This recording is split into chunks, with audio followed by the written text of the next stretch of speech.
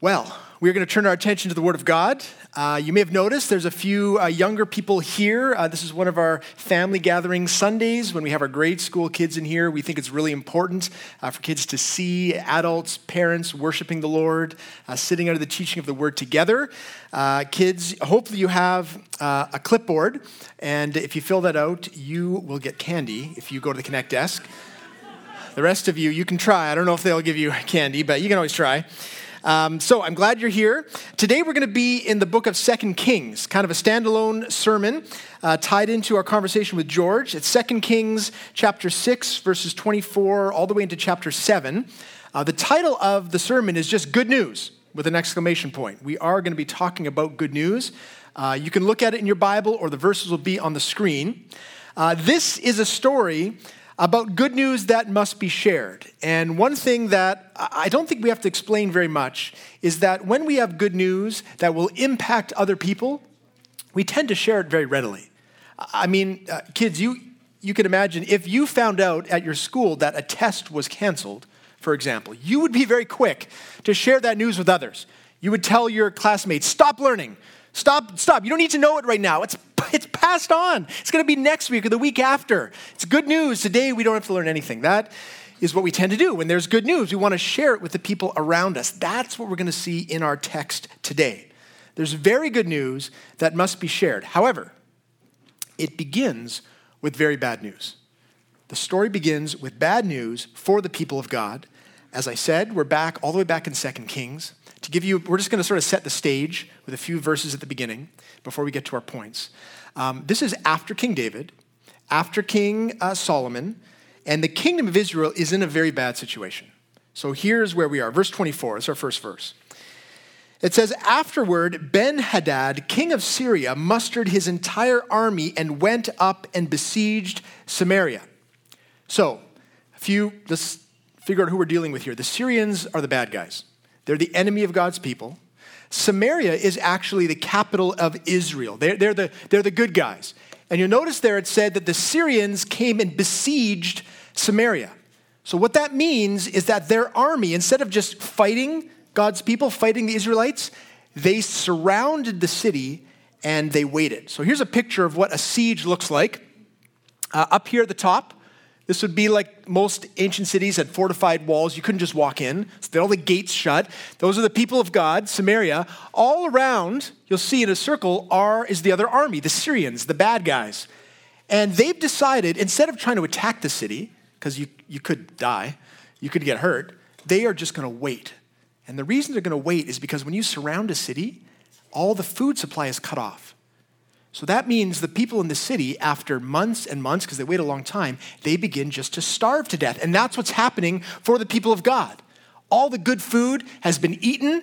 They're beginning to eat some very disgusting things. Look at verse 25.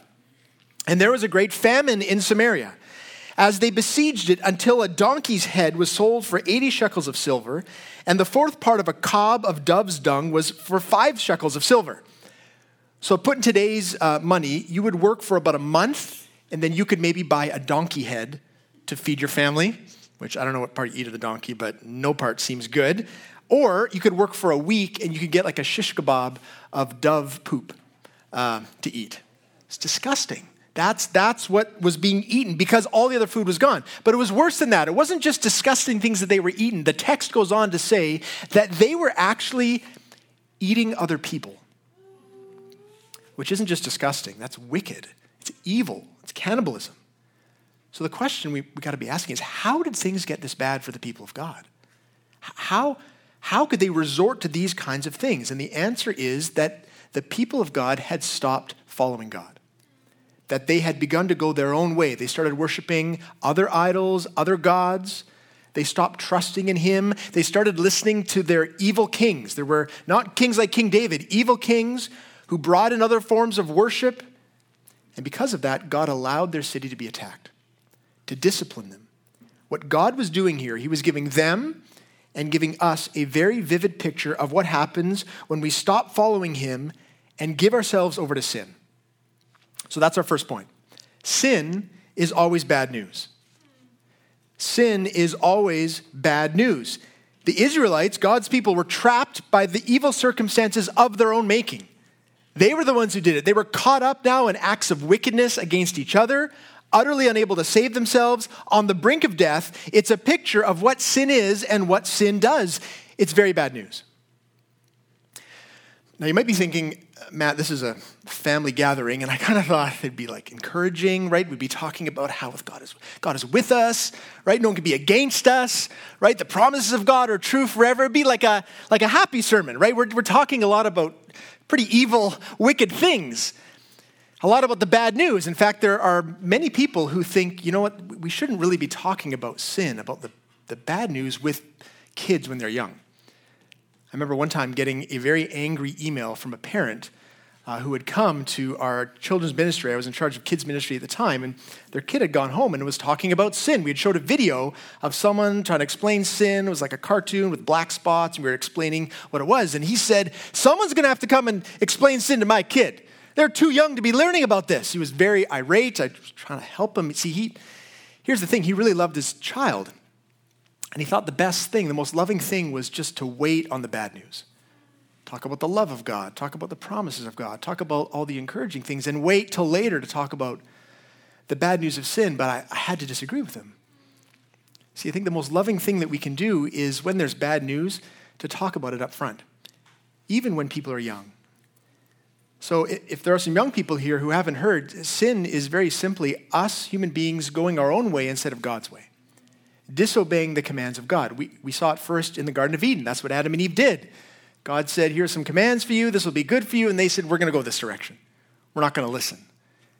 And what you notice, if you look around at humanity, is that we've continued to do that over and over and over again, all through the generations. We are all born with sinful hearts, which means that we disobey the Lord. We disobey those in authority over us. And the consequences of sin that were given to Adam and Eve remain true to this day. Death forever, separation from God, death forever in hell. That is what comes for those who die in their sins. One of the greatest challenges of any human being's life is to see sin clearly, to see it for what it really is. Because the world around us will always tell us that it's not that big a deal, that sin isn't that bad of news, and that we don't really have to worry too much about it. And the truth of the matter is that the sin in our own hearts wants to believe that. We don't want to think that it's that big a deal. In fact, a lot of the time, we think that going our own way seems a lot better. I mean, think of all the things that we do, right? We sneak extra screen time. We punch the people who annoy us. Seems better, frankly. They're annoying us. Why would we not respond in this way? Following God's ways can seem hard, can seem boring, which is why this story is really helpful. It's helpful because that's exactly how God's people at the time were thinking about sin. They were looking at the nations around them and they were saying, boy, they don't worship God. They don't follow all of his rules. They go their own way. Look at how strong they are. Look at the size of their army. We're going to do that. And for a while, it probably seemed to go pretty well. Until the people of God found themselves under siege by an enemy army. God wasn't with them anymore. God wasn't protecting them anymore. They ended up doing evil, wicked things to each other that they never thought they would do. That's the reality of sin. That's how it works in our lives as well. The more that we turn away from God, the easier it is to sin, the easier it is to step into greater and greater darkness. Now, I'm not saying that if we give ourselves over to sin, we're going to eat each other. That's not what I'm saying. I'm saying, though, that sin doesn't ever actually deliver what it promises. Instead of being happy, content, full, what we see here is a true picture of sin: empty, restless, angry, hopeless. In the New Testament, we get this description of people in their sin. Here's Titus 3:3. It says, "For we ourselves were once foolish, disobedient, led astray, slaves to various passions and pleasures, passing our days in malice and envy, hated by others, hating one another." Grown-ups, I hope you're listening, because we also have difficulty seeing sin clearly. Many of us, in fact, are more blind spiritually than our children, because we spent years giving ourselves over to habits of sin and evil. We allow ourselves to be deceived in this way. We fool ourselves into thinking this isn't going to affect us or our family or our friends. See, the emptiness and the wretchedness that's in this opening scene, it's meant to sharpen our spiritual focus so that we might see ourselves clearly. So that we might see the devastating situation that they are in and recognize the connection that it came about because their hearts turned away from the Lord. And to see that as our hearts do the same thing, we're going to end up with the same result. See, some of us have been under siege for years and we've not done anything to stop it. No repentance, no asking for help. We're just eating donkey heads every day and pretending everything's fine. Sin is always bad news.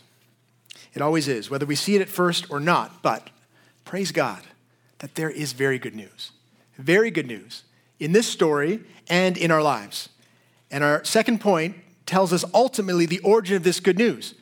It's Jesus. Jesus brings good news. Jesus brings very good news. Now, back in our story, it's not Jesus himself, it's from God. But we're going to see the good news there and then apply it in terms of God's good news in our lives today. Let's skip ahead a little bit in the story. Chapter 7, we're going to focus in on 4 lepers. Here's verse 3 of chapter 7. Now, there were 4 men who were lepers at the entrance to the gate, and they said to one another, "Why are we sitting here until we die? If we say, 'Let us enter the city,' the famine is in the city, and we shall die there. If we sit here, we also die. So now come, let us go over to the camp of the Syrians. If they spare our lives, we shall live, and if they kill us, we shall but die." So leprosy back then was still a skin disease, but back then it was especially bad because you were just shunned. You were pushed out of the city. Normally, though, they could come to the city gates and they would get handouts of food. But because of the siege and the famine, there was no food. So these lepers, they saw the dire situation they were in. If they stayed there, they would die. If they went into the city, they would die. So they thought, well, maybe we'll just go talk to the Syrian army, the enemies. Maybe they'll give us some food. Great. If not, if they kill us, well, we were going to die anyway. So they went to the camp, and they were shocked by what they found. Total surprise. Here's verse 5. So they arose at twilight to go to the camp of the Syrians, but when they came to the edge of the camp of the Syrians, behold, there was no one there. For the Lord had made the army of the Syrians hear the sound of chariots and of horses, the sound of a great army, so that they said to one another, "Behold, the king of Israel has hired against us the kings of the Hittites and the kings of Egypt to come against us." So they fled away in the twilight, abandoned their tents, their horses, their donkeys, leaving the camp as it was, and fled for their lives. And when these lepers came to the edge of the camp, they went into a tent and ate and drank, and they carried off silver and gold and clothing, and they went and they hid them, and they came back and entered another tent and carried off things from it, and they went and hid them again. Just imagine that. Imagine the lepers creeping into this camp, looking around. Where is everyone? Peeking into a tent. I mean, do you see what happened? God made them think that they were about to be attacked. So they just took off. They left like tables full of food. They left all of the treasure chests and stuff. So they came in, they started eating, filling their pockets with gold. They go off into the forest, dig a hole, go back and get more. It's like a shopping spree, right? It's like this abundance. It's I don't know if you've heard of this guy named Mr. Beast. Have you heard of this guy? So what he does, these YouTubers, they somehow make lots of money and then they just give it away. And what this one he did, my kids told me, is that he went to like a shopping mall and had like a circle. And he said, anything you can fit in the circle, I will pay for it. So there's people just dragging all these things out of shops, putting, and then he'd pay for it. It's this, we love watching things like that because it's this abundance. It's like more than I could ever expect, more than I could hope to have. I all of a sudden have it. I enjoy it. It's this feasting. It's amazing. This is the picture that we get. And notice what the text says here. This is not just like happenstance. They weren't just in the right place at the right time. This happened because of the work of God. Look at verse 6 again. For the Lord had made the army of the Syrians hear the sound of chariots and horses, the sound of a great army. It's God who did this. God caused the Syrian army, tens of thousands of soldiers, to run for the hills because he just made them think they heard another army. It's an amazing picture of God's power and the abundance that comes from trusting in him. So listen, just like the siege is a picture of sin. This now is a picture of the good news from God. And when we step into the New Testament, we would say the good news from God is the gospel, the cross of Jesus. Because in the cross of Jesus, we have an answer to all of the bad news in our lives. Jesus came and lived a life that we can never live perfectly, then went to the cross, took the penalty of sin upon himself, died even though he was innocent, then was raised to new life. And the promise that he gives is all who have faith in him will also have life forever in heaven with God. That we are forgiven, that we are redeemed. That is the good news. That is the good news that everyone needs. It's abundance through Christ, the abundance of God himself. If you know Jesus, then you already have this abundance. You know that you are wanted. You know that you are loved. You know that you are forgiven. You know that God's plans for you are true and that he promises to work every single thing in your life out for your good. It's abundance beyond measure. And if you don't yet know Jesus, even though there isn't a picture here with these lepers, they just received the grace of God. That's what it means to receive good news. But the way we respond is through repentance. It's through saying, Lord, I've been following my own ways, but I know that I need your forgiveness and I actually want to follow you. I want to honor you with my life. That's a life that is filled with abundance, filled with the good news of God. Now, the other thing we're going to see about this good news is that this good news was not meant for them simply to enjoy for themselves. That's the great thing about this story. The third point is this: good news is meant to be shared, and we see it in the next couple of verses. Verse 9, then they said to one another, this is the lepers again, we are not doing right. This day is a day of good news. If we are silent and wait until the morning light, punishment will overtake us. Now therefore come, let us go and tell the king's household. So they came and they called the gatekeepers of the city and told them. So notice, even though they were eating and drinking, there was stuff, they were feeling kind of bad. They were feeling guilty. Partly because they were worried if the king found out that they hadn't told them that he would punish them. But that word punishment actually it can be translated guilt. And so there was something in their own hearts. They were recognizing this isn't right. We shouldn't be enjoying all of this goodness and keeping it from the people who are in trouble in the city. There was a sense that this was not meant just for them. It was meant to be shared. This isn't only true of the good news that they had. It applies directly to the good news of Jesus, to the gospel. The gospel was designed to be shared with as many people as possible so that all who would believe would be saved. That's what Jesus said to his disciples. He was about to go back up to heaven. He'd already been to the cross. He said, go and make disciples of all the nations. That's why George and Nicoletta, that's why they went. That's why Christians have always gone out, because we're not meant just to stay at home. We're not meant just to enjoy the good news for ourselves. We are meant to go. We're meant to tell others who don't know about the good news of Christ the abundance they can have in him. You heard George say, millions of people literally in the world who haven't really even heard the gospel, don't really understand the truth of Christ, are separated from the potential of the joy and abundance they could have. And the way that we bridge that gap is through us as a church being faithful. Romans 10 says, how beautiful are the feet of those who preach the good news.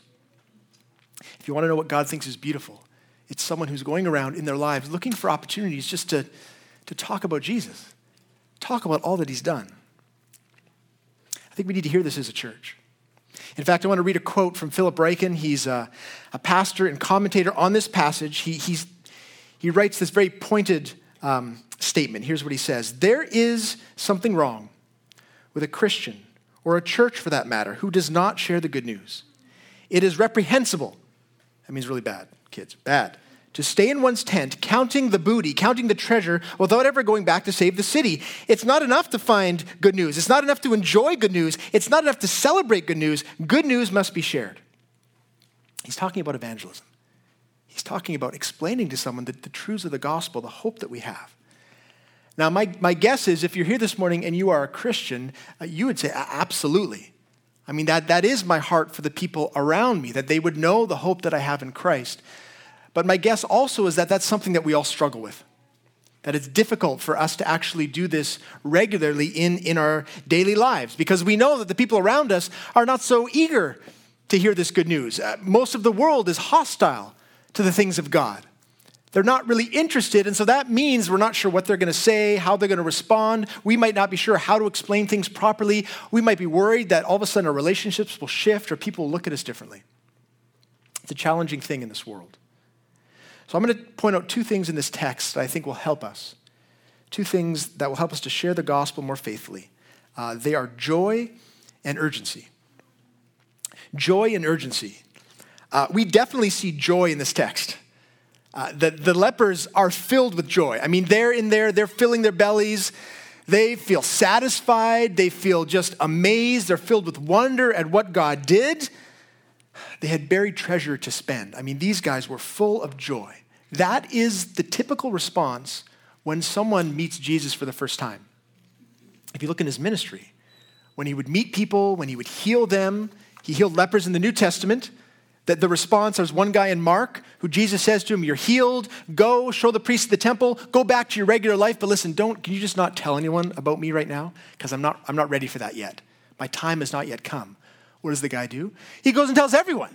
He's like, this guy's healed me over there. There he is, that guy right there. She's like, I just told you. Why? He couldn't help it. He was so excited. That's what happens. You see that over and over again. When people are healed, they just go and they tell everyone because they actually have joy for the first time in their life. It's natural. It's right for us as Christians to feel that kind of joy. And it happened in the story that the other people that the lepers told experienced that joy. Now, if you read through the text, we don't have time to read all of it, but there was some skepticism. When they went and told the king at first was like, well, this sounds like a trap. I mean, those Syrians, they got to be over the hill. They're just going to come and wipe us out. So he sends sort of an advance guard. They check out the camp, and they follow the trail. You can just imagine the Syrians running, right? They're scared. They're dropping things behind. They follow the trail all the way to the Red Sea. By that point, they figure, I think they're gone. So they come back, tell the king, the doors of the city open, and this is the scene, verse 16. Then the people went out and plundered the camp of the Syrians. So a seah of fine flour was sold for a shekel, and 2 seahs of barley for a shekel, according to the word of the Lord. What that means is that food prices dropped. All of a sudden, you could buy all sorts of good food for nothing because there was so much of it. It's meant to evoke a scene of feasting, celebrating, joy in the streets, people high-fiving, whatever it is they did back then. They were very, very excited. The joy that the lepers felt, they knew that if the people could come out of the city, they would have that same joy. They were convinced of it. I think part of the reason we hesitate to share the good news we have is because we've forgotten that joy. We haven't spent time reminding ourselves of the real abundance, the blessing and joy we have in Christ. If the joy is at the forefront of our mind, meaning if we're in the Word, if we're in prayer, if we're reminding ourselves, look at the depth of God's love for me. Look at the lengths he went to make sure that I would be safe. Look at his promise to me that each and every day, no matter what happens, he's for me, he's with me.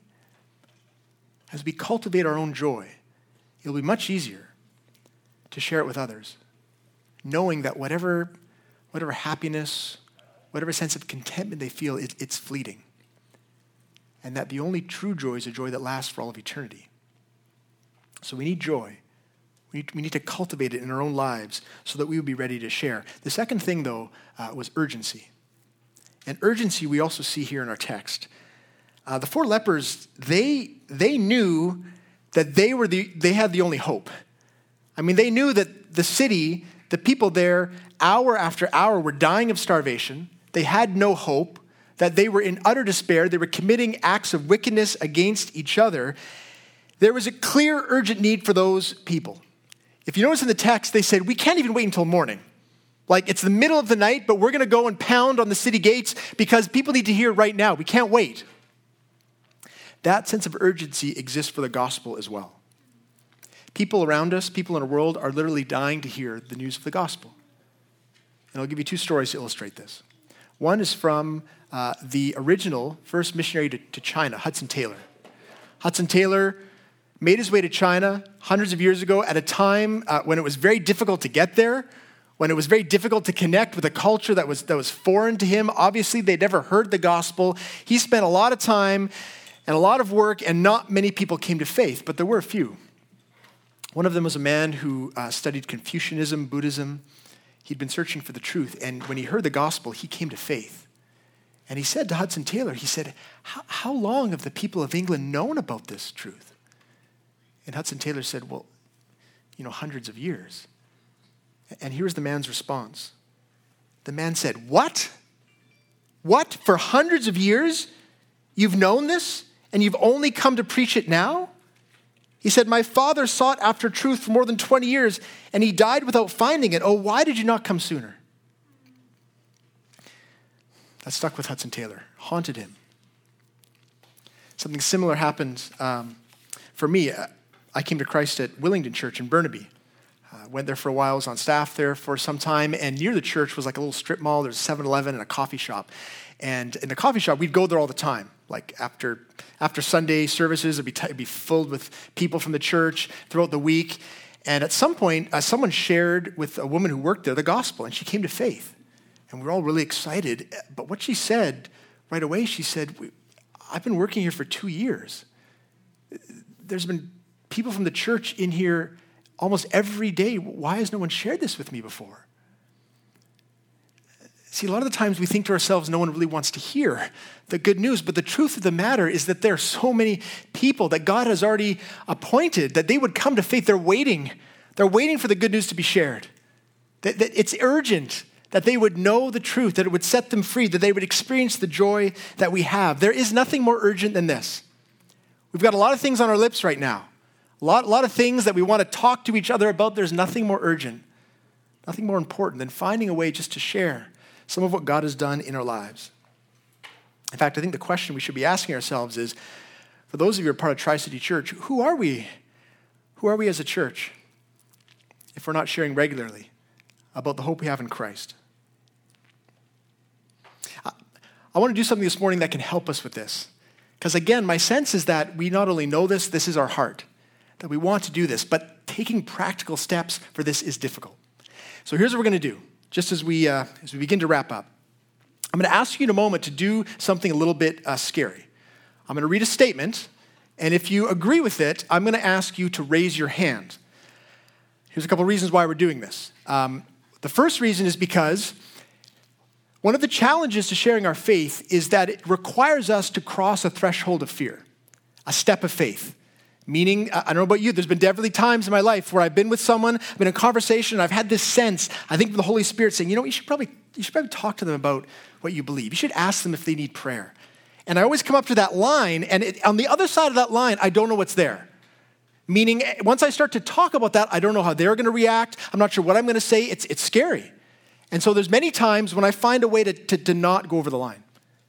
I let the moment pass. The conversation moves on to other things. And I never actually have that conversation. We need to get used to crossing that line.